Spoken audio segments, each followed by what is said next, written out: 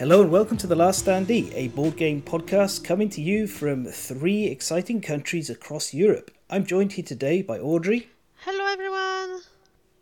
And Cara. Konnichiwa. With your host Ven. And today we're going to be talking about some really pretty games with Tokaido, Brew and Beez. But before we get into that, it's time for the Last Standee Catch-up. And what's been up with you, Cara?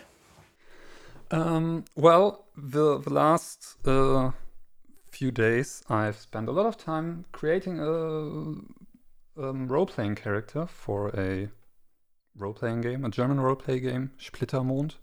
Splitter Moon would be the translation, or Splittered Moon. And God, it's been a while since I created a role-playing character. And doing it for an unfamiliar system is quite a lot of work, I realized. Or can be quite a lot of work. So reading a lot of rules and story and whatnot. Apart from that, I decided to change one thing in game nights when I'm hosting. Instead of sitting down and asking people, okay, what do you want to play? And then they look at my collection and no one can decide. And we sit there for 1.5 hours without playing anything until someone finally decides on something. I'll pre-select a handful of games and we'll just, choose between them, which also means I can read the rules for them beforehand, so that should be helpful.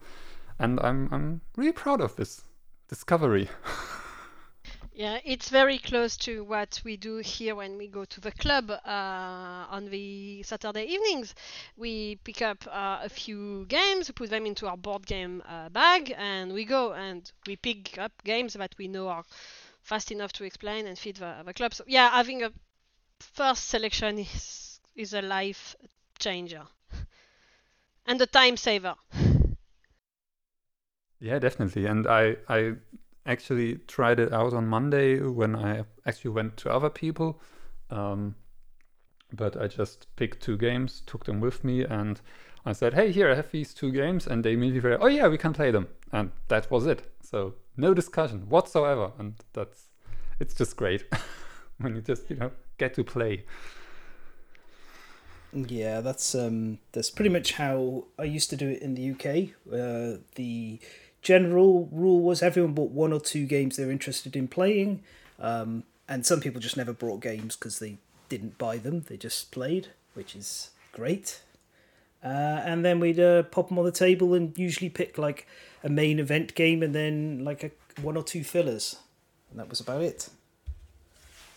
Works pretty well.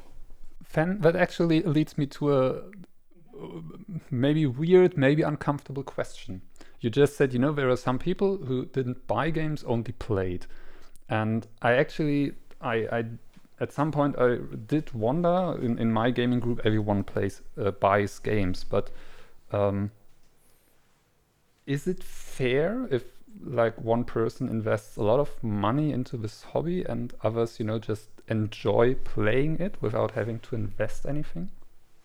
I think it's perfectly fair. I mean, a game is a social experience. I'm not buying the game, at least for me, within the purpose of, I'll buy this game, you buy this game, you buy this game.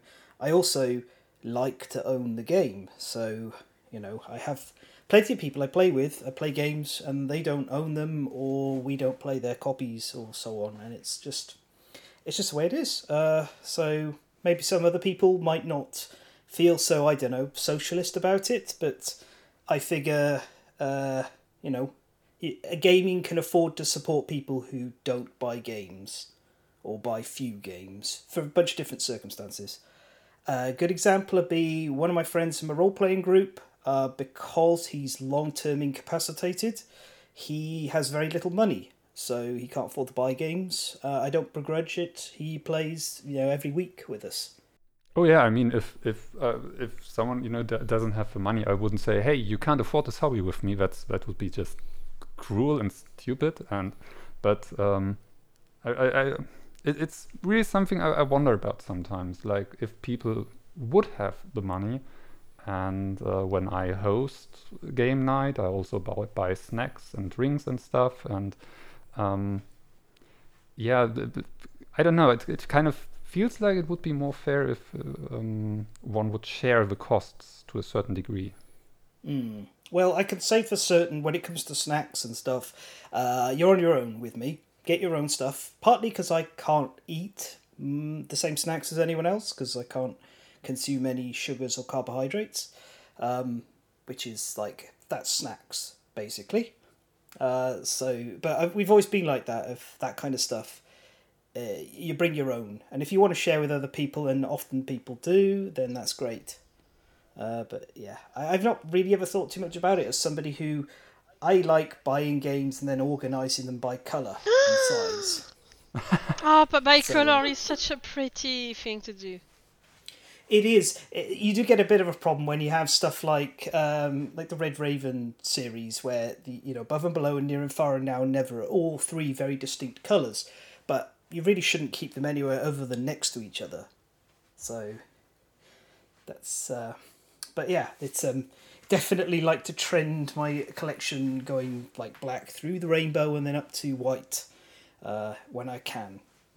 That's actually something one friend from my gaming group, where I was on Monday, he doesn't sort his board games in any way. And so he actually has like Legends of Andor, all three parts, and they are all in different places. And I was standing in front of his shelf and was like, what are you doing? Why?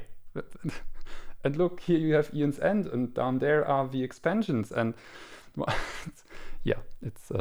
I will not speak too much because my shelves are like half organized, like I use the IKEA square well-known shelves, and I have like one square where there is both Eonzen and Spirit Island and Terraforming Mars, which is like the slightly expert square. I have one where there is Colt Express and Takenoko, which is I can play this with whoever. It's more by type of game here, so... Yeah, it makes sense. As long as you've got a system, that's really, and sometimes those games just buck the system. A lot of the games that sit in my office, they're far too large for the shelving situation I use upstairs because they are long. And I've only got so much space to put long games on top of the cupboards I use. So it's kind of mayhem down here. But upstairs is a gradually increasing more and more order. And that's what matters more than anything, as far as I'm concerned, is my ability to find something. I've gone for pleasing colours, but there's also like a bit of a theming wherever possible. I do have a closed cupboard that, for example, contains all movie tie-in games. So it's got like The Thing, Infection Outpost 31, and Aliens, and all of those like woof in the same place. But yeah, I don't care as long as you organise it in some fashion. I think it's crazy to have the expansions to a game sitting very far away from where the game is, because then like you're going to pick up the game and play that and forget about the expansions, or you just like, why not just get the expansions condensed into as few boxes as possible is normally my preference. Well, anyway, Audrey, what about you? What have you been up to? I can attest that I have reached a stage 3 of Cat is Hot. Because he has found new places to hide. That's not a board game thing because he is not going into board game cupboards, but right now he's looking at me from the inside of the cupboard where he sleeps now. Yeah, that's the first silly thing. Then I have found a new job, which I'm going to be starting very soon already when we record. So I think when this episode is published, I will be working. So, which is very good news. The project is very interesting. On the board game front, I don't really have much to say now because last weekend my parents were there and we played Beez. And well, as Fran already mentioned, Beez is going to be one of our topics. So I'm going to save my parents' reaction for when we talk about Beez. There is, however, a subject that I want to talk about just a bit. It's that when we record that episode, the pledge manager for Midara Wave 2, let's say, of the current Kickstarter has been open for a few hours or days. And there are a few interesting things in there, I personally think. First thing is that they aren't charging shipping for now. They want to wait until they're getting close to Wave 2 shipping, which they estimate to be around December. And so they said that we can probably look up to shipping being started in autumn. I think that's a smart move. As long as they can manage it with BackerKit, which are still learning lots of stuff for Pledge Manager reopenings, apparently. But yeah, I think that as the situation right now is still super volatile, charging shipping close to the shipping date is very smart, and I hope that we can get to see more companies doing that. It also helps spread expenses a bit, so I think that's going to be something that in general backer can, let's say, appreciate. Yeah, definitely. I know a lot of people complain about it, or at least some people complain about it, because they, want to know how much they have to pay now.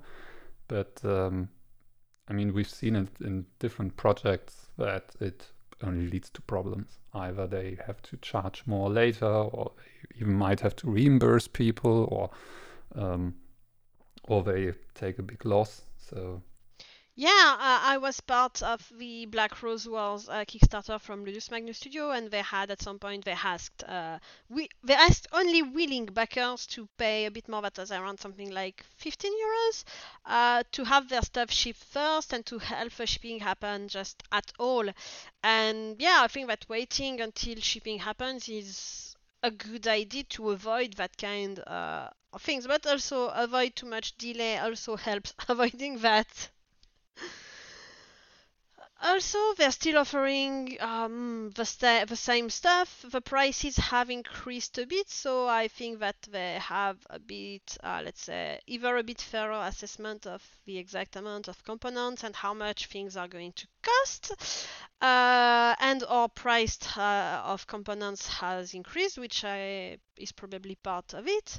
And they are offering two different upgrade packs. I think that's something that I saw that confused many people, because there are two different packs. There is a compatibility pack and the update pack. And the compatibility pack is like if you bought in the Kickstarter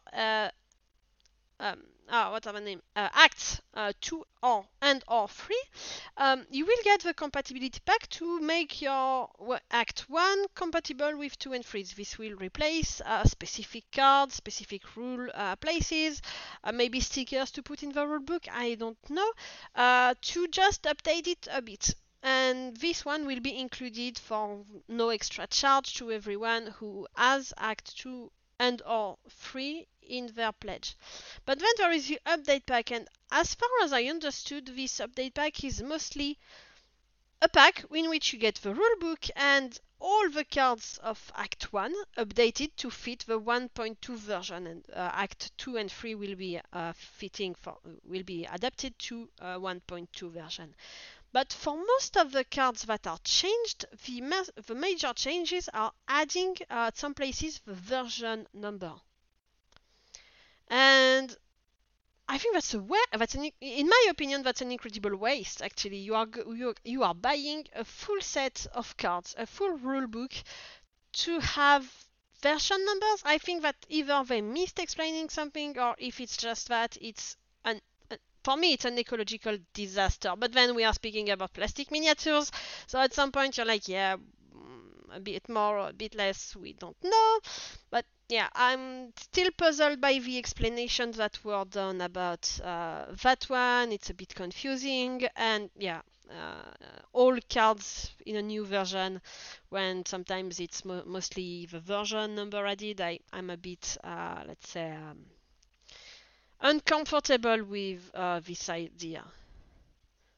Apparently, at some points there are a few, let's say, calculations that changes, so something that will affect probabilities or some stuff, and apparently shift a bit the difficulty of some stuff, but it shouldn't matter much if you have version 1.1. So yeah, I don't know, but I am a bit uncomfortable with full set of cards and rulebook for. I think it's $20. It's not too expensive for people that want it, but yeah, the repercussions, I don't know. And the last thing that I wanted to mention is the resin kits of Midara. So far, there have been now 3 waves of Midara resin kit. The first wave of 10, which were included in the Kickstarter and pledges, but you could or could not pick up depending on your funds and how you like them, etc., etc. The second resin kit, which was basically the Valentine's 2021 release, even though it didn't happen at Valentine's, and the Valentine's resin kit of 2022, which didn't happen for Valentine either. They call them the Lupercalia, and they're supposed to be for Valentine's, but anyway. And so these are packs with resin, so 10 for the first ones and 4 packs for the 2 later ones, which includes all the time as well few cards if you want to have a new adventurer, a new, I think some new foes, etc., some new gear cards which are promo, etc. And in that Kickstarter reopening, you have 2 new packs, which are the promo pack for Kickstarter and the Valentine's 2021 pack, which are the same miniatures but redone in plastic, and all the cards of a pack. I think that's $30-ish, when each resin pack was $100 in the Kickstarter, and then $200 for the first one, and $100 for then the pack of the 4 boxes for the 2021 and 2022 box. And I think that's really amazing to see a company making the promo content available for a smaller price than with the resin, let's say, limited kit, because as they mentioned as well, they don't have yet any plan to have the resins again up for sale in a very close future. So I think that having that available for the people that want the gameplay content is a good move. And you still have a miniature, although in plastic and not in the best plastic, if you want to have a miniature on your game, on your table, that goes with it. So I think that's a good move, and I think there are a few companies that I can think of who should do the same kind of things. I'm not going to name them because I think our listeners should know based from past discussion who I am talking about. Right? I think so. Yeah. I gotta say, I'm like the equivalent of not a late backer, but I'm somebody who picked up Act 1 when it first hit their store, so I was able to get it with all of the Kickstarter stuff just for a bit more of a price. And at this point now, I still can't decide if I want to go on to Act 2 and 3. I've been looking through this page for a while. One of the things I have noticed is they've increased the number of playmats that you can buy. Yeah, and oh yes, I forgot that. I semi-hate it because now as the playmats fit future characters that you can play, it's a spoiler. It is, but it also isn't, because if you look through that list of characters that are extra ones, most of them are in Act 1, except for the pirate girl, but she's present at the end of Act 1. They've already spoiled like a couple of sections of the plot quite heavily in the Kickstarter. If you've been fortunate and not seen them, that's fine. I avoided all the spoilers. Yeah, it's a bit weird because I'm looking at it and they've got a playmat of 10 characters, which you've seen, and I'm like, some of these characters could just not be in Act 2 at all. They could just be dead. I don't know. No spoilers. So I'm not spoiling you. It's not a spoiler that depending on your choices, some characters can live or die, because that's the part of the principle of Midara. I'm looking at them going, well, there's 10 characters. You could be entering Act 2 with like, I think maybe 3 of them alive. So not out of the 10, but out of the ones you start with, it's quite possible. And it's sort of, I expected to see more playmats. Especially given that I'm looking at these characters and I only really like 3 of them. I would have expected new playmats and the tug bags, neutral. Yeah. Maybe they could have put some like question marks over it all, or here's a non-spoiler image and here's a spoiler image or something. And that puts me in an odd spot as well, because I own 4 of the playmats, and I'm like, well, should I get the other 6? And then that's like, I start trending towards, well, do I get what bundle do I go for? Because to be honest, I kind of just want to get the Act 2 and 3 bundle because it's the cheapest. But then I do have the playmats and bags for one lot kicking around. I'll probably be okay with that. I got to figure out in particular what might not be available on the store in the future, because I mean, a lot of this has done, and I don't know. I think I've seen the playmats on the store, but they were. They didn't seem to be in a high supply quantity. No, they weren't. I mean, go on. Sorry. They did on multiple occasions say they don't want to make things unavailable later on. Like, they don't want to release something that you have to get now and can't get later. So I would expect everything, maybe except resin releases, to be available at their store later on. Yeah, and since it happened already, why not happen again?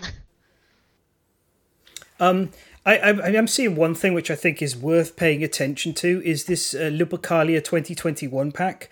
This is like a pack of all of the previous Valentine's Day releases, but in plastic.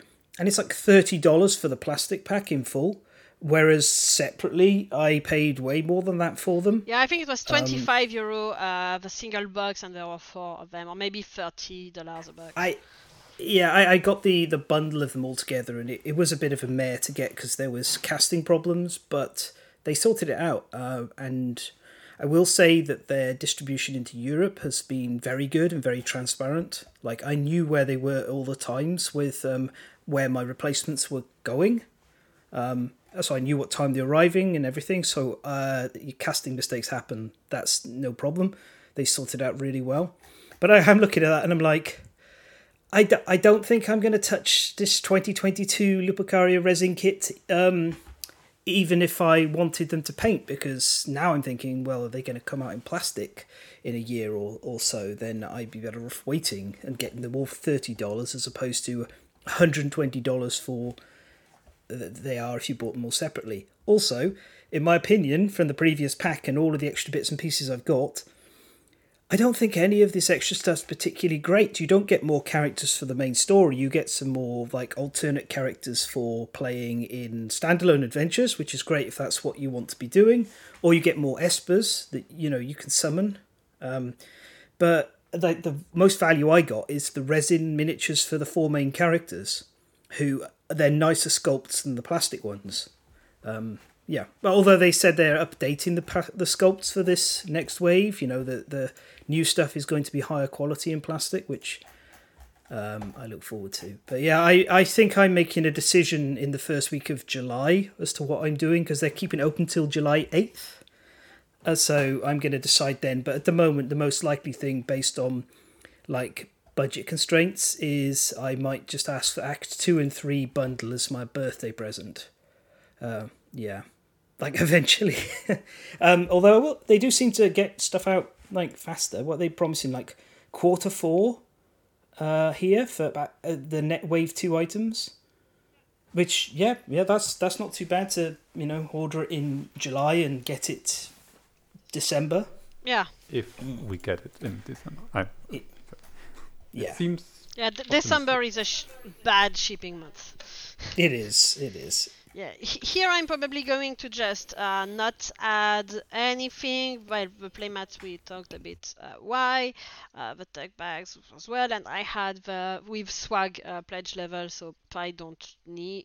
We never need anything anyway, but I definitely don't, and I'm going to keep money for if that Kickstarter comes available in French, The Queen's Dilemma. But I'm not sure it's going to be available in French during the Kickstarter.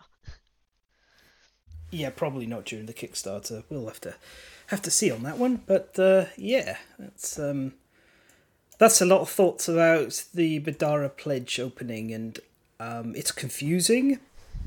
There are many, oh, there are many items, and that in itself can be confusing. But I have to say that I like that when you are in the extra add-ons, edit add-on section, you can see all which is in your pledge on the right side of the page or top if you are on mobile. And I really love that whether you are on computer or on a mobile phone, you can see what you already have and check it. I'm just going to add one thing, which is that if you're not in the pledge and you're like a late pledger, like I would technically be for this, you go onto the page, the link that they provide, and I sat there for several minutes trying to work out how I added anything to an order because there's no buttons. You have to click on each individual item and then you can click add it. I was expecting to see buttons like straight up there on the different things. So the interface for somebody coming in to just do a late pledge doesn't seem as good as those people who are already in there. But that's not the fault of Succubus Publishing. They didn't design this, did they? Yeah. I think we should probably move on from Madara. And I guess it's time for me to ask Fen what Fen's been up to. So what have you been up to, Fen? Yes, tell us. Thank you very much for asking. That's quite kind of you. You're my favourite person. Well, you're not mine. Great, thanks. So, anyway, as I talked about the last few episodes, we've got finally got guests coming. Especially, they feel more confident in visiting Gotland now because of the various political shifts. We're not going to get into it, but I'm sure you know what I'm talking about. It's terrible, but at least we're seeing some stability here now. And the electrician's just been today to put the lights in. So this is a nice little wrinkle that nobody in the family here knew at all. But in Sweden, if you're going to have a light in your bathroom, it must be installed by an electrician. Like, if it's not, and there's a whole bunch of usually you just plug the lights into the sockets at the top, you're not allowed to do that. If you do that and you don't have a receipt that says an electrician did this, you're not going to get insurance if that sparks out and burns the house down. Yeah, and so we're talking about two people who have been alive for quite a few decades, the old folks, and they had no idea, and they've had, multiple houses constructed on the island, and nobody ever told them that bit of code, building code. So that was oh, okay. So we had an electrician round to install the bathroom light over there. Check that the bathroom lights in here are fine. They are. He installed them, so that's not a problem if they go. Mind you, if they spark and this place burns down, I won't be able to do my job anymore. Yeah. Because everything I was thinking about that is everything my job's based around. I need physical access to it, and replacing all the stuff that's here. Some of it is irreplaceable, but yeah, at least we're insured, which is the big thing. Yeah. Yeah. Must have been at least a small scare, if not more. It was a concern for a bit, but it's all sorted out now, and the electrician clarified, because previously we'd been told that he said he wasn't willing to visit the property because he didn't like the dog, and the dog had to be not on the property if he was coming there. It turns out that's not what he said at all. That was a translation, miscommunication through a second party who relayed the message to us. And really, in truth, he just found her to be fairly funny, and as long as she just stayed out of the way while he did his work, he didn't care. Which is pretty different. It is. Well, he kind of understood what happened, which is that when he met her the first time, he didn't move particularly, but he made the mistake of looming over the top of her rather than crouching down, squatting to say hello to a dog, or just leaning down and put your hand out. He loomed over her and she got frightened and snapped at him. And that's all that happened. But that's all been sorted. I've been constructing decks for Arkham Horror for when my guests come, because we're going to play through at least one of the campaigns. The new campaign is kind of fun. It's based on Mountains of Madness, and it's lots of exploring in like a mountainous frozen wasteland, and there's a whole bunch of partner characters, allies, that NPCs, and they have, like, depending on who's alive or not, various different things change. So it's looking interesting. It's the first game they did while they're transitioning towards this new system and designing these stories. So some people who are experienced that I've read have said it's got problems, but the people who've played it and like they haven't played too much of the old stuff, which is what we'll be like, or at least most of us will be like, have had a wonderful time. So I'm pretty excited about that. Should be fun. Although it's tiring constructing decks for Arkham. The resources are very scattered around, and there's so much of this, you could build this particular deck, but you need to own these cards. And then there's these guides that some people do, which is like, here's the core game plus 1 expansion cycle. You better own the whole cycle or you can't make the deck, because they spread the player cards all the way through. But I think we talked a bit about that in the previous episode and how they're changing the distribution model for Arkham, and I'm going to get into it sometime when Alessio's here in more detail. Apart from that, I've been painting a Dragon King and a Lonely Tree. I'm painting Death High stuff. Yes, I like Death High stuff. Yeah. Is that Dragon King going to be much different from the one you microwaved? Oh, it's very different. Yes. Yeah. The one I've microwaved isn't going anywhere. That's the one we usually play with. But I've owned 2 Dragon Kings. Only. There's 3 Dragon Kings in the house right now. One of them is for a client. That's finished. I need to get the tree done and the tyrant done, and then that can go off. And then I own 2 because there was a period in the UK where people were just selling off Kingdom Death stuff cheap. It was before the game really went nuts. It was before the second Kickstarter, and so I ended up I owned like 2 Gorms, 2 Dung Beetle Knights, 2 Tyrants. I technically have 3 Tyrants, but I famously melted one on camera by accident while I was doing some promotional work with Twist. So I've got 1 Tyrant missing an arm, so I don't know what to do with him. And so I mostly have 2 of each, apart from Spidicules and the Sunstalker, which I only have 1 of. Which is a shame, because if I had a second Sunstalker, I'd chop the top off it, and I'd mount this bust that I found that's like of a shark girl. So I could have it would go with all the pinups, Yeah, I'm going to say not having a second Spidiculus is not too big of a problem, but a second Sunstalker could be nice. Yeah, a second Spidiculus is like more or less, hey, just put this base on the ground. Job done. There it is. It's right there. Get yourself some toy spiders to represent the spiderlings, and that's all you need. But we've waffled for long enough. I think we should get on to the games themselves. So I think our first one is a very beautiful, calm, and magical journey through... It's one of my favourite experiences to just play. It's a very simple game with a surprising amount of depth. That is Tokaido. Yeah, I'll start with a bit of background.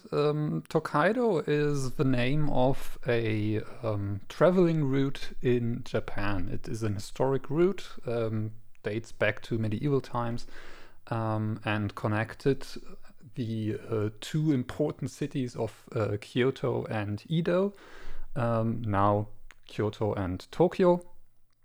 And it exists today. Still today you can travel it. The pictures look beautiful if you look it up online. So if you ever get to Japan, maybe take a look. And so it was an historic travel route connecting these cities. There's a lot of art and culture around it, as not just a trade route, but also a route that people took for leisure. And in the game, you play each one of these travelers traveling the Tokaido. You start in Kyoto and travel to Edo, though there is a variant where you travel in the different direction. And what first really got me was it looks at first like a race, who gets to the goal the fastest, but it actually isn't. And technically it's pretty easy to get to the finish line first, but then you likely will lose, because the goal of the game isn't to be the fastest or most powerful or whatever. The goal is to have the most fulfilled travel experience, which I just think is beautiful. And the game plays basically the player who is the furthest behind may move.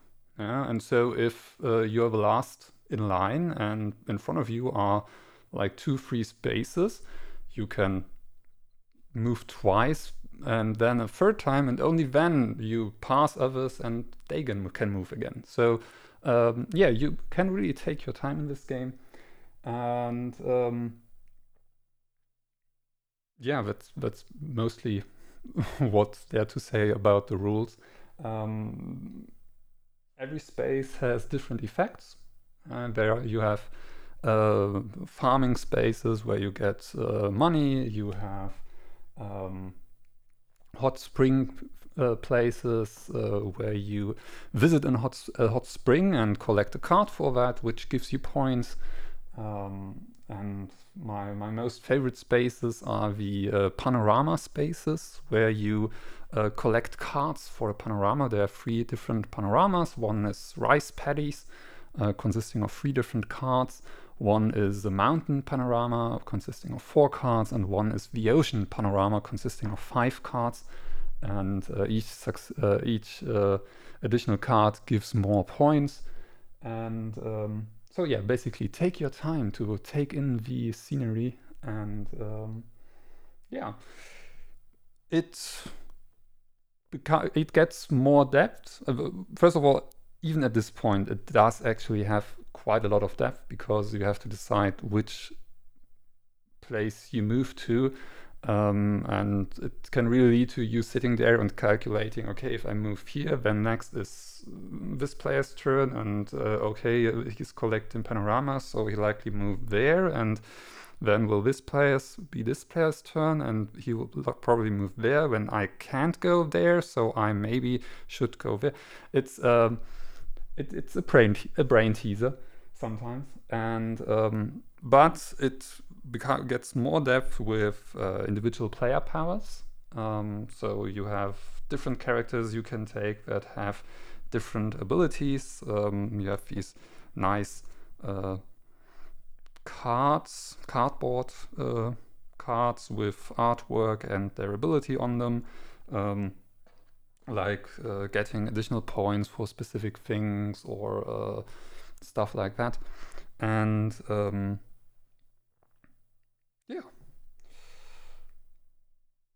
and then there are expansions, which I highly recommend if you want to have more of a feel of having different decisions to make, because one of the expansions basically adds an alternate action to each space. So every time you go to a space, you have a choice between 2 different actions, and doubling your options. And the other expansion is actually pretty small. It's the Matsuri expansion that just introduces specific events. During the game, there are 3 special spaces, the inns in between, where everyone has to wait for the others. So you can't just, on your first action, move to the finish line. You have to wait at these 3 points for the others. And once everyone has reached one of these points, with the expansion, you draw events. And something has basically some celebration, some festivity that gives additional rules or effects to the players. And that's it with this Matsuri expansion. Yeah, I really love this game. It's beautiful. It's simple to teach. It's simple to play. Has a lot of depth to it, and it's just relaxing. You don't feel like you're in a hurry to reach something, or there is not really a big feeling of competitiveness. I mean, sure, you can take spaces away from others, but it's never like, oh damn, I don't know what I shall do now because this one space I wanted to go to is not available anymore, because you still have many options left, and there are no bad options.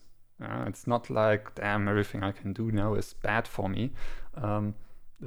You always have things to do, and yeah, so Based good from recommendation from me. based from what you say, it makes me think a bit of Parks. I would say they're both definitely games of moving forward on a track, and you can't go backwards, and so you want to pick the best possible spot for you landing on, and also calculate when you're going to get to have a go next. So yeah, there's definitely some mechanical similarities in those. I never remember what the exact mechanic is called for it. But it's a kind of travelling mechanic. Yeah. I was going to say, yes, I've played a lot of games of Tokaido. The fact that I have the app version means it's pretty easy for me to jump on and just play for 5-10 minutes and get a game through. And what I like about it is it's really easy to get people into it. It's got a very low barrier to entry. It's just okay, well, pick where you'd like to go next on the track. Just be aware you can't go anywhere someone already is. You can't backtrack. So you can only move forwards, and when you reach an inn, you've got to purchase a meal and wait for everyone else to catch up, which everybody can click with that, really. And it's always fun. There's strange, exciting moments at every single stop. It's look at this piece of a panorama, this is pretty. You flip it over and, I want to complete this, or you get some nice, beautifully illustrated card for a random encounter with someone, or buying the souvenirs. Every single one of those has beautiful artwork. It's very much, there's a lot of emphasis on a rich experience to try and link the theme with the mechanics, and I think they do a great job of doing that, for sure. I also really like the minimalistic appearance of the main board, which I think contrasts with Parks. Parks, every single section of the game is really something to look at. There's always the individual cards are all gorgeous, but the board is gorgeous. And Tokaido sort of strips that back with a lot of simplicity with this white. So yeah. Now, I would just want to say, there is actually, you would think, move, do a thing, then move, do a thing, move, do a thing, might not be particularly deep, but that's where, if you play it a lot, there is actually a interesting economic engine underneath, where in essence the game boils down to converting coins into points. And as you play it more and more, and I'm not going to spoil everything and go into it all, you'll learn sort of stuff like it's best to buy cheap food at the inn if you can. And you never want to get caught without any money, so pay attention to your money and don't buy things just because you can buy them. Buy them because they're what you're after and what's valuable. And don't be afraid to skip spaces, which is all fun. I physically, and I own the anniversary edition. It's a bit odd though, because I picked it up second hand. So it's the anniversary edition. It's missing the Matsuri expansion and the miniatures. And they've not been available for ages. But the box is designed specifically to hold the trays and use those trays to hold other pieces in place. So every time I open this box and I keep it flat, everything is slid everywhere because there's gaps where there's meant to be more trays fitted in. But weirdly, on top of all of that, I just saw us getting the 5th anniversary edition. It's also got like the new encounters expansion in there, which is like 4 extra promotional cards and Eriku, who's a promotional character. So I got a real deal when I bought it, but it doesn't stop me getting really annoyed that I don't have the Matsuri miniatures. Like, the game's perfectly played. I've got all the Matsuri characters for some reason. All of them are in there. Wait, what character? The Matsuri characters. No, the extra characters. The encounter expansion. Yeah, I think it's is it Matsuri? I'm sure they're the characters that come in Matsuri. There's like a bunch of them. I have the character cards for them, but I do not have the Matsuri cards themselves, the small ones that came with that. They have like Hanabi on them and things like that. There's a separate deck, and I don't have the tokens, so I don't know what's going on with it at all. But I've been waiting for 2 years for them to get Matsuri and the miniatures back into stock, because nobody sells it on the secondary market. I think that says a lot about how popular this game is, in that the people who have it are not selling these expansions. They're all gone. Yeah. And it's actually what you just mentioned with the 5th anniversary edition. If people are looking for this game, there are different versions. And like the core standard version is in retail, at least in Germany. And there is this 5th anniversary edition. I have the deluxe edition. I think there is another one as well. But yeah, it can be a little bit confusing if you try to figure out how to get everything. I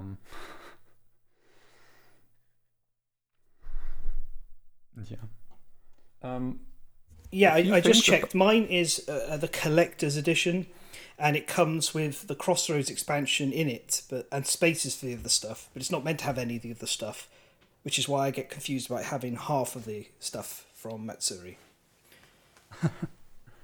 Yeah. Second hand. About the game board, there's actually one point of criticism from me. I think there are different game boards. Like the deluxe edition has this game board where it has card spaces on it, which the retail edition doesn't have, I believe. Can confirm that that's the version I have with the card spaces on the board. And so it's really big. I just folded it out, and it's a huge board. My criticism is the point track. The rules, from the rules, you're supposed to count your points every time you get them, like immediately, and move along the track. But first of all, you basically get points every time, and so you move around a lot on the point track. And secondly, the point track zigzags. So it's 2 rows of numbers, and you start in the bottom row, and then you move up and right to the 1, and then down and right to the 2, and then up and right to the 3. And we got really confused by it, so much so that we decided we will count points at the end. Because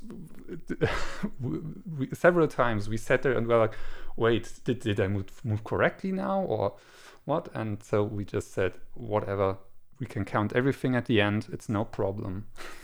Just, yeah.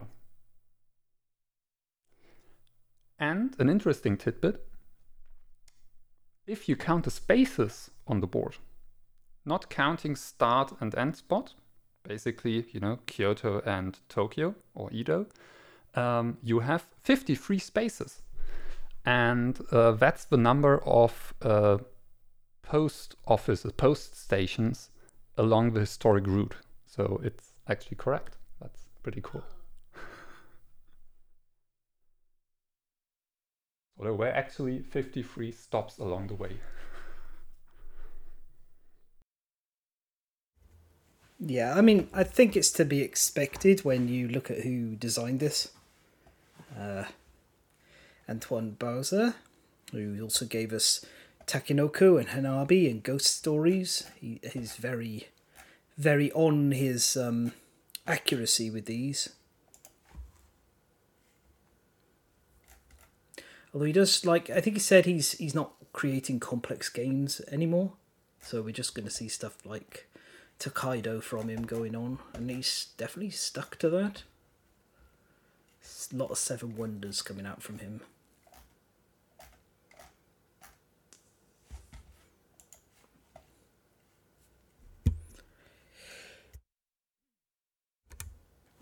Right. I just saw, maybe you know something about it.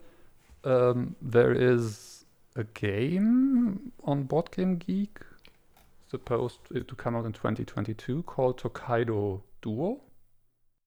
Same publisher, Antoine Bowser, designer. Yeah. Oh yeah. No, I hadn't even seen that. So apparently there is a 2-player version variant, whatever, planned. Yeah, the description's fantastic. In Tokaido Duo, you move on an island, seeing stuff and making memories. That fits perfectly. Yeah, okay.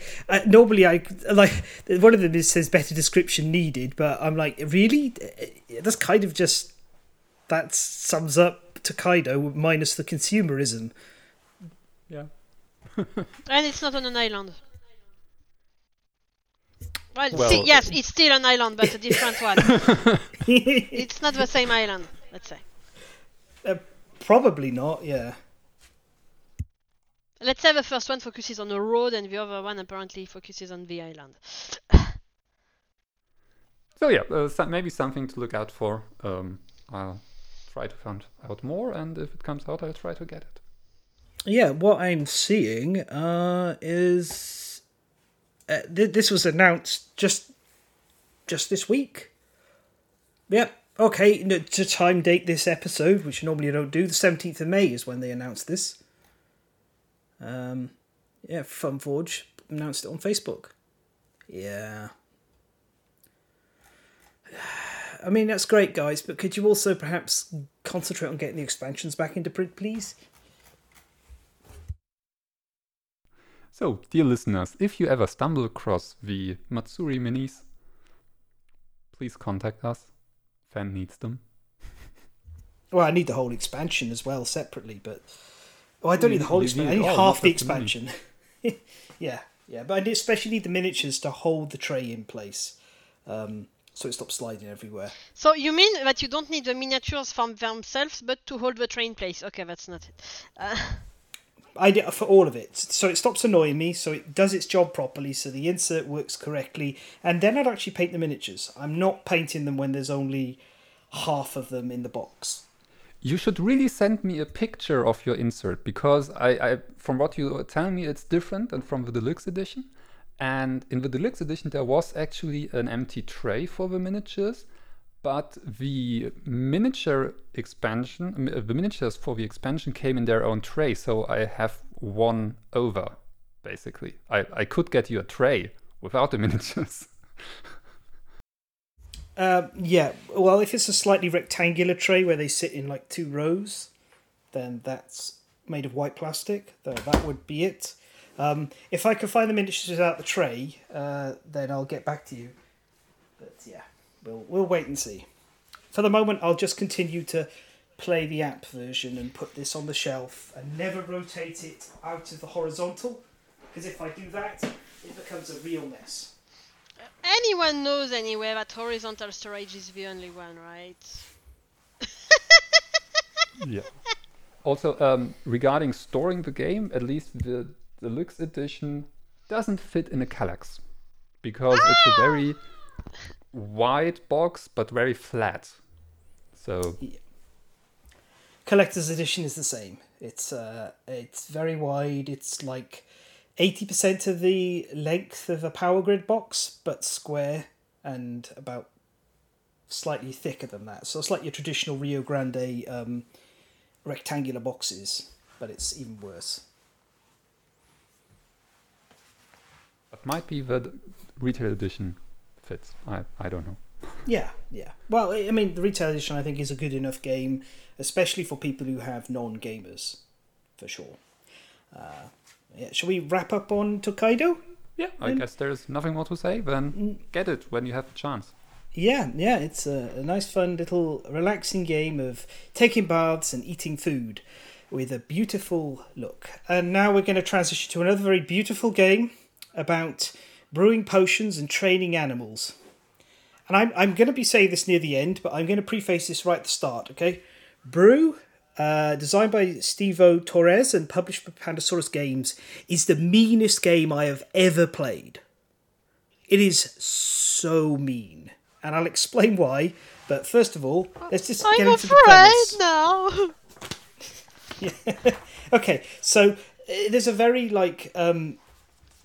loose concept that you're in like some kind of fantasy world where time got broke and all the seasons are happening at the same time, and you're going to try and bring back balance. It's got a cute, almost Pokemon-esque art style, which kind of fits with the whole idea of training animals and everything, but it is at its heart a dice worker placement game for 2 to 4 players with a fair amount of area control. At the start of the game, you'll set up this little village board that goes in the middle. It has 2 sides. It's got 5 action locations on each. Two of the locations can have any number of dice put in there by different players, so that they can't be blocked. Every other dice location in this game can only be accessed by one player, with the exception of some dice stacking mechanics that are mean as heck. Then there is a forest deck.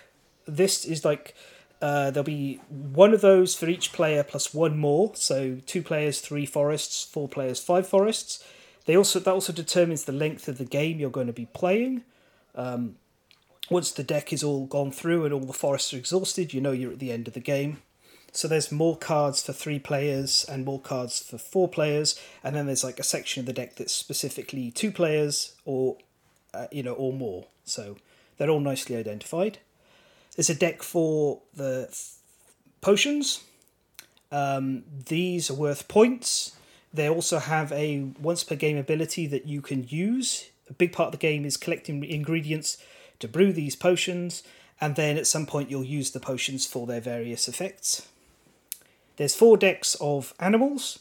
They're divided by season, so spring, summer, autumn, winter. The decks are shuffled, but they're kept face up, so you can always see the animal that's on top to decide if you want to take that one and train it. Each character, of which there are 4, has 6 dice. 2 of them are white elemental dice, and 4 of them are foraging dice. The foraging dice match your colour, but they're identical for all players. In the case of every single dice, there's 2 pairs of symbols. So on the foraging dice, there's 2 leaves, 2 rocks, 2 sticks. And on the elemental dice, there's 2 fire, 2 wind, and 2 water. After you've all set up, you'll have your character, you'll have your dice, you'll have 1 wild resource, and you'll decide whether you're going to play with special powers or if everyone's just going to play without them. So there's a bunch of asymmetric powers that each of the brewers, I guess that would be their character name, have. And for gamers, that's probably where you want to go. For more casual players, if you want to scar them horribly with a very mean game, then you might choose to teach them without the power abilities. A round's very simple. You roll your dice, and then from the start player, initially it's the last person to brew a cup of coffee. They're the start player. They will take one of their dice, put it on one of the locations, do the ability on the location, just like a worker placement game. Then they can, if they want to, brew a potion, which requires paying the relevant resources from ingredients, and that goes into their hand. Or they can play a potion from their hand for its effect, and then you just tuck it underneath your character sheet to show that it's been used, and it'll still be worth points at the end of the game. Pretty straightforward. The locations vary. Some of them let you gather an ingredient. Some of them let you reserve potions. Some of them let you train creatures. And if you're training a creature, you just pick it from one of the piles, put it next to you. You're allowed up to 3 creatures at a time. There's one character on their unique power, they're allowed 4. You'll find that people really love training the creatures because they're very weird looking, and they also give you more powers and choices and options, so they seem, it's an easy get. And they're also worth points. The big player interaction portion of the game though are the forest cards. So they're divided into the 4 different seasons. Some of them though are also split between 2 seasons, which means they can count as either season. The seasons matter for purposes of either some animals will do special effects if you place a dice in a given season, and also when you have finished training an animal, when you're I'm done with you, you will release them, and they go over to the other side of your player board, and if you have a matching forest location, so an autumn creature with an autumn forest location, then you can actually release that creature into the forest, and it will flip over for face down, and it's worth more points. So that's a nice thing to do, and you're always looking to go, okay, well, I've got this creature of this season, I want to get a forest that matches that season, so I could retire it and increase its points. Usually I think it triples the number of points they're worth. Normally they're worth 1. I think they go up to 3 when they're properly homed. And then the last thing that happens once everyone's placed all their dice is you do a area control battle to check who has won each of the locations. And it's fairly simple. If you have the majority of your foraging dice in a place, then you win that location. And you'll get it, and it's worth points, and you can retire a animal there, create your own nature reserve and get even more points. If there's a tie, nobody gets it. If there are more white dice or tied white dice, which are the elemental dice, then nobody gets it as well. So it is this this combination of Eurogame action blocking, and then on top of that, there's this push and pull of going for locations that starts to put a lot of tension between each other player. But then you get to the night side of the board, and it changes what's going on. And one of the spaces is to scorch all empty squares in one forest. And scorching is a mechanic where you take a square and you put a little fire token in it, and that action space can't be placed in by anyone. It's been scorched, it's been burnt to the ground. And that kind of blocks people from going to places they might want to use. It can shut people out from getting access to area control or even a resource they need. And that's where this game gets very mean, because suddenly you're not just somebody going, oh, hey, you've taken that space I wanted to go to, or hey, I wanted to train that animal. You've also got somebody walking in and placing a dice and then going, right, I'm going to burn everything in this forest. It's mine now. And then somebody else looking and going, you'd think that, but I could put my dice on top of yours and it's mine now. And in a 2-player game, it's interesting because it creates a lot of tension, and it's rare that you get a 2-player area control game, which this is. But, 3 players, sometimes you'll be playing it and one of the players will suddenly pipe up and go, could you 2 stop picking on me? Because everything I'm doing, you're both shutting me off from it, on treading on me, and I've got the least points and I'm not able to do anything. I'm not having any fun. And it's this moment where the other players will suddenly be like, oh heck, we weren't even thinking of that, we were just doing stuff. Or you have games with very shall we say, players who tend to hold grudges, and suddenly the forest will be getting burnt down all over the place, and people will be burning over each other's dice or stacking on top of them, and it gets really cutthroat. So it's very much down to the playgroup, but it escalates fast. If one person's being mean, then that's it. It's time for everybody to be mean. So yeah, it's It's a really pretty game. It looks like it should be accessible for the family and for children. And you got to play nice, otherwise it is it's bad times. It's mean times.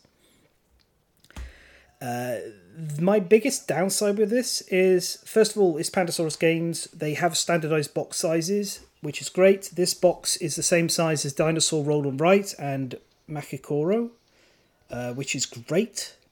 It sits on the shelf with them absolutely brilliantly, but it has one of the worst inserts I've ever seen. I'm not joking at all. Pandasaurus tend to be a bit spotty with their inserts anyway. This one has like a space for cards, and it has a space for the larger cards that come in the game. And then it has a square area that I guess is for the dice. So you're left with 6 different types of tokens. Their solution for that is to have what looks like, I can only describe it as a 4-leaf clover. It's 4 triangles joined together with a circle in the middle. They're all one area. So you can't separate the tokens at all. You can't. And it drives me absolutely bonkers. And as a consequence, I've had to come to the solution of putting everything in baggies across like almost every single piece. There we are. I've shared in the chat for the others. That's the insert. Like, I meant to put 6 different types of tokens into that space.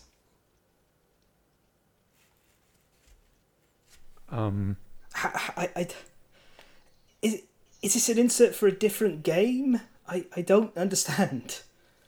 Do you want the tokens to be separated? That's the important question.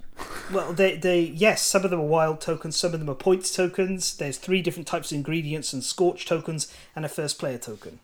Yeah. So really, yes, you ideally would have 1 whale for the cards, 1 whale for the larger cards, which are sat underneath those dice bags, and then like either an area for all the dice or 4 slots for each of the different players' dice, and then 5-6 whales for all of them. They could have done it. So it feels almost like they appropriated a insert from another game, but I don't know what game. Unless there's like an expansion coming where you put this cross thing on the middle of the board. I got no idea. I hate it.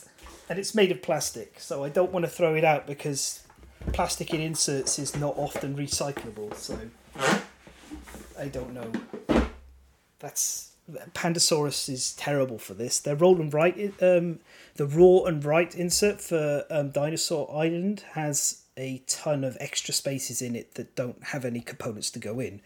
And that might be future-proofing for expansions, which is fine, but this one, such a pretty game and such an ugly insert. But yeah, that is Brew. And it's pretty straightforward. When you know what you're doing, you can get going in about 30 minutes. I can get a game done 30 minutes, maybe 45 minutes to an hour if it's all 4 players. But yeah, if you're playing with people who might get upset about bad things happening to them, maybe give this one a pass. If you like being really mean to your friends when playing, then Brew is a cute game with some really sharp teeth. Yeah, not for me. I haven't decided if it's for me yet.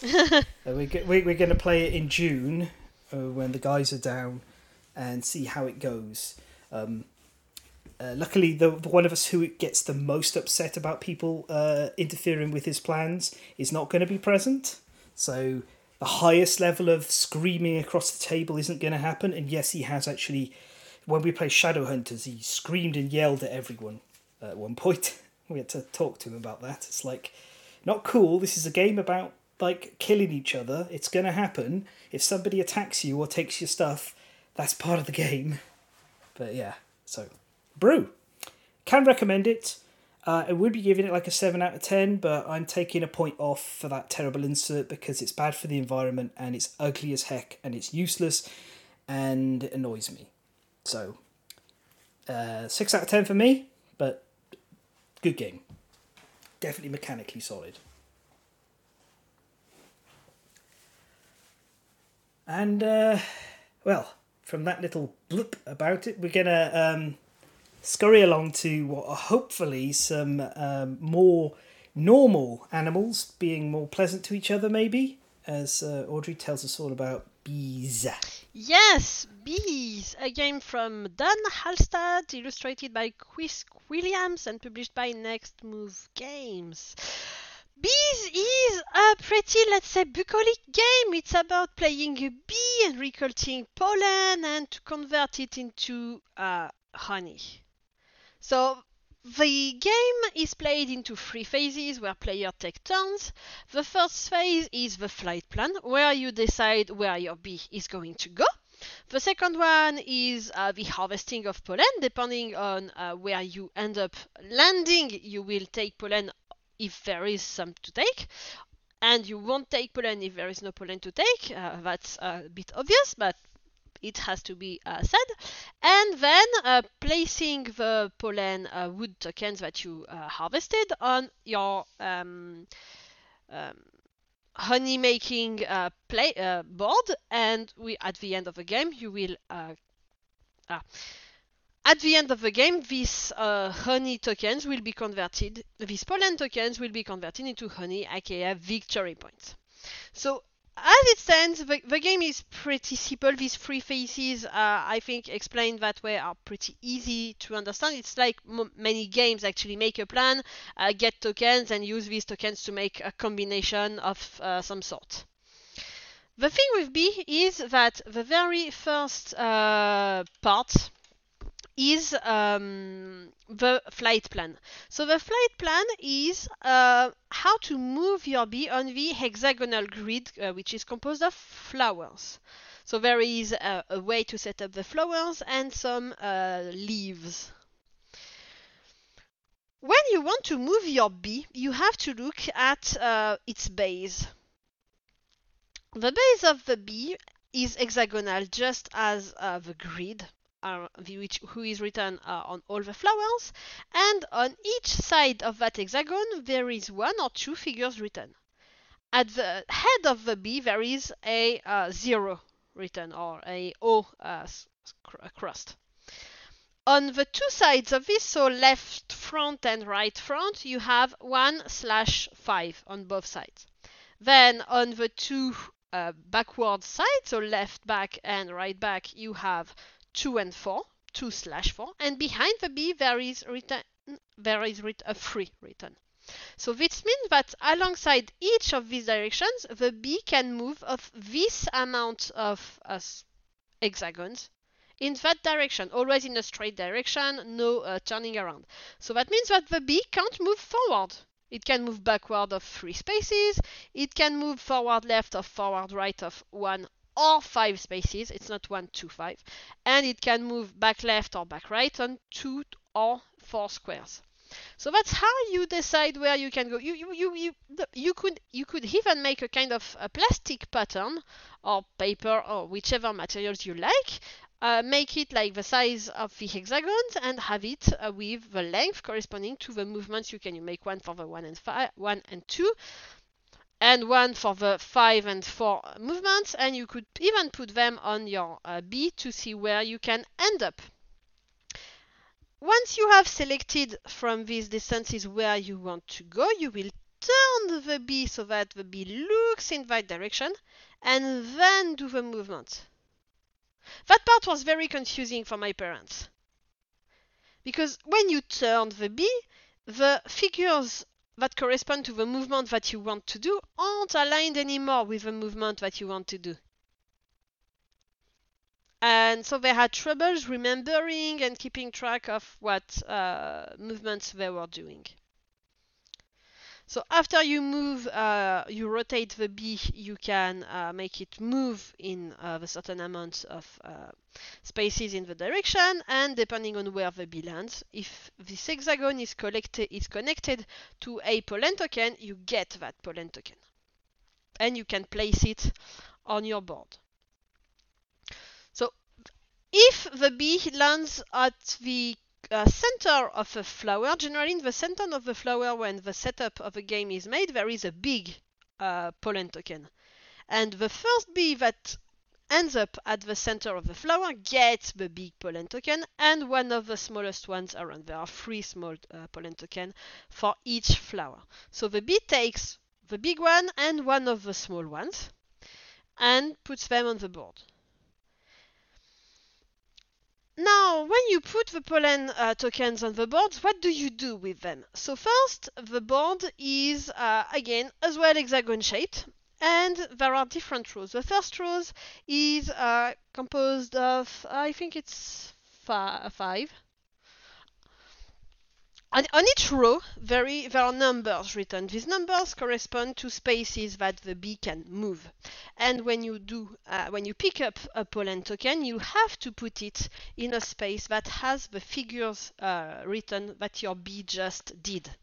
So that means that when you put the tokens in the board, you have to think a bit about where you want to put it. So the middle row is 1.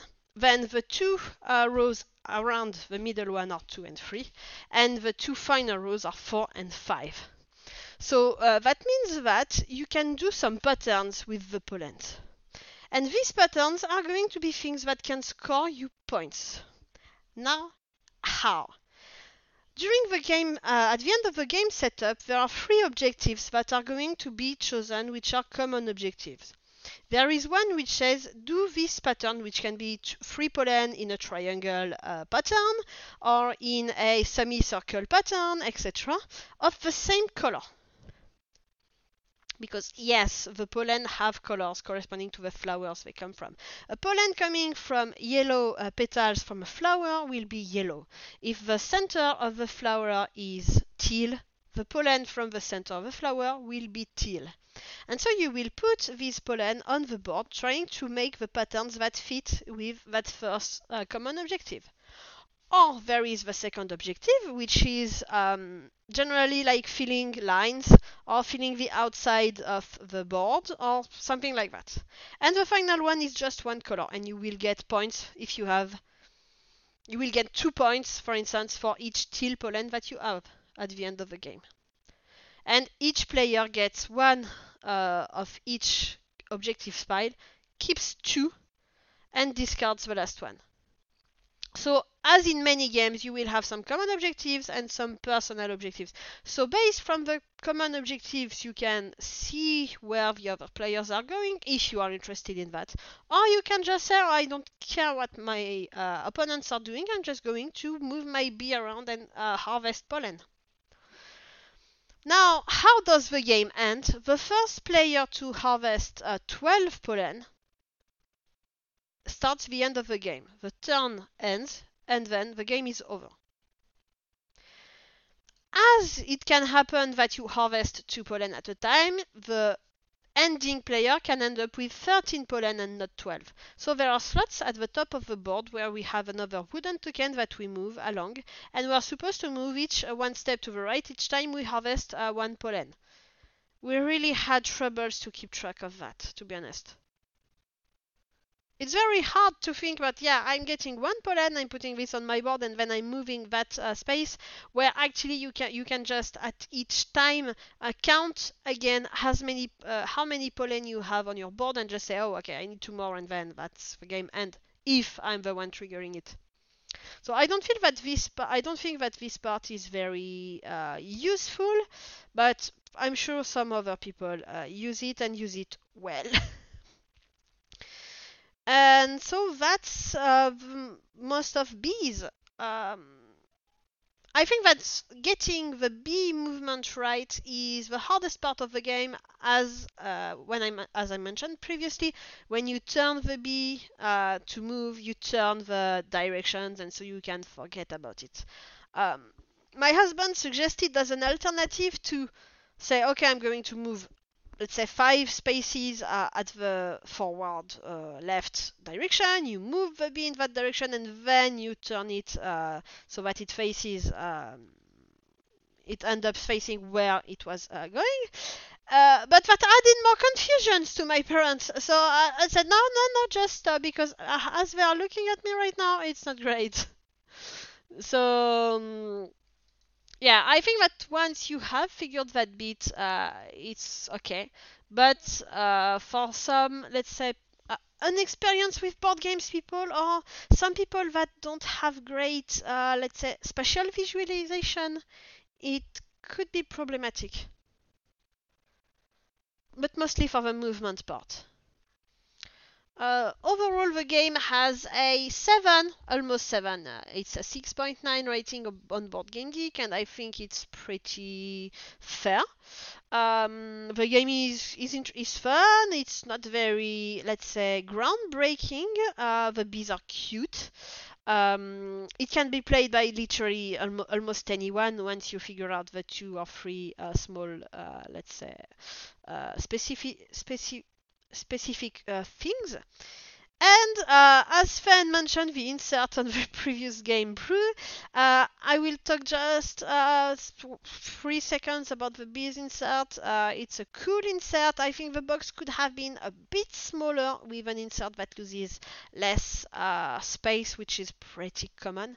But the tiles, the flower tiles, are all pretty well secured inside. There are places to put all the little wood tokens for the pollens. I really enjoy the fact that these pollen tokens are wood, painted wood, and they're not very big. They're just good enough. And the double layer board with acrylic parts so that you can store the small or the big pollens are, I think, fine. And except the fact that you put big pollens at the center of the flowers, they don't have any incidence on the game. Big pollens don't score more points. Big pollens don't count more for combination. I don't think I've seen any objective that ask you to have big pollens. So that's just one thing that I wonder what it's there for. Except maybe it's there for a future expansion. Big pollen, big honey, big fun. Maybe, I don't know. But for now, everyone was puzzled and asked, why are there for? Why? And I couldn't answer. Yeah, that was going to be one of my questions, was what does the big pollen do? And you've answered that. It seems like nothing. Yeah.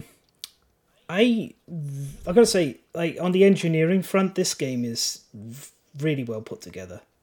I can see this as being definitely a game that will wow people, at least visually. You know, kind of, people stopping and walking by. You know, while they're walking by, they'll stop and look and be like, "Ooh, what's going on here?" The bees are super cute. I had a question. The tiles appear to be in 2 different colours, the hexagonal flower and leaf tiles. Is there a relevance to that? For the colors, no. I didn't mention that from the leaves, but the leaves have some water droplets on them, and if your bee lands on the water droplet, the bee refreshes itself and you can do another movement. Right, okay. So the fact that some of them are like a lighter yellow doesn't mean anything. I think it just helps to place them. Right, yeah. Okay, so for setup. Yeah, there are a few rules for setup, like you can't put 2 flowers of the same color adjacent, and you have to spread a bit the leaves. That's most of it. So it's a visual aid again. I think unless it's being used at some point in a later expansion. Oh yeah, maybe big pollen, big honey, big fun will include extra rules for it. Yeah, maybe. How you talked a bit about the difficulty that they're having with the navigation and movement. How much of a pre-programming type thing is it? Because like pre-programming movement is one of those things that makes me walk away from a game. Robo Rally quite famously so. So is it? I will say that honestly, personally, I can count my next move, but I can't personally count further than that, as I just have a trouble figuring out, oh, my bee is going to land on that, facing that direction, and so then I will be able to go there. And I personally have a hard time to that, because I just can't, in my mind, let's say, save the position that the bee will end up in. Yeah. Okay, so it sounds like something Alessio would enjoy because he likes pre-programming stuff. But honestly, the game is light enough that if you play with your parents, you don't really have to care. But if you play with, let's say, 2 or 3 other hardcore gamers and they're like, yeah, I'm going to trash you and I'm going to get all the points, beware. So, what happens? Can the bees like collide with each other while moving around? No, if you want to go someplace where there is already a bee, it's like in Tokaido, you just can't. Right. So somebody potentially could block your flight path. Yeah, but at the very start of the game, all the bees are in a central hexagonal tile and they all start going in a different direction. So Right. odds are that you won't find yourself, let's say, conflicting with another bee for pollen before the game gets pretty well advanced. So you have a few turns alone. Okay. Yeah, I can see that typically the bees, if you played... Well, you only play 4 players maximum, don't you? Yeah, when my parents are there. And the setup of the game also is different depending on how many players you have. You don't make the same pattern, so you have more pollen available when you are more player and less when you are less players. Yeah. It's the closest anyone might be after, like, initially is about two hexagons apart. That's a fair bit of space. Yeah, but as well as the centermost flowers don't have the big pollen at the center. That's again one of the placement rules. You at the beginning you want to try and go away from the center so that you try to pick these 2 pollen at a time. So that really adds to the generally you won't be conflicting right away. Yeah, so the game, by layout and reward, encourages you to bumble away on your own and only worry about competing later. Got it. Exactly. That's good. Yeah. And I won the game by a fair margin, I will say, because my parents were busy figuring out how to move, and I mostly won because I collected lots of teal pollen, and I mean teal is my favorite color, and it was the one with a special common objective, so yeah, teal. And because I managed to arrange them following one of the patterns of a pattern objective, and that scored me really lots of points. And meanwhile, I was explaining to my parents how to move their bee. Yeah, it sounds like, unfortunately, it's just not going to get on the table much with me. Probably not the target audience, but I will say that I am the target audience for that kind of insert. If you're going to make an insert out of plastic, that's the kind of insert that I think's justified. It's holding everything in place, although I do agree maybe what they've used to encapsulate the bees is a little bit of overkill. Are those bees fragile? The wings seems a bit not let's say not very thick, but just slightly enough to say yeah, you're probably not going to break it if you drop the bee. But I wouldn't step on one. All right. Yeah, I think stepping on bees is something we all should avoid doing. Whether they are plastic or not, yes. Yeah. But Go on. the insert probably doesn't fit the expansion. Oh, you're right. The pollen in the expansion is so big and the honey is so massive that, yeah, you wouldn't be able to contain it along with all of the fun. Well, I actually mean the real expansion that exists for the game, not the Oh. fictional Dude, yeah. butterfly expansion. Yes, where there you is. have a little butterfly. Oh, that this does is something. cute. It's a mini expansion giving versatility in how to store your nectar and help with end game storing. It's 1 butterfly, 1 rule book, and 3 tiles. Lovely. Yeah, I think you can still manage to fit that in, but some places will be moving around, to be honest. Like the butterfly. You will fit it in, Yeah. but under the insert more likely.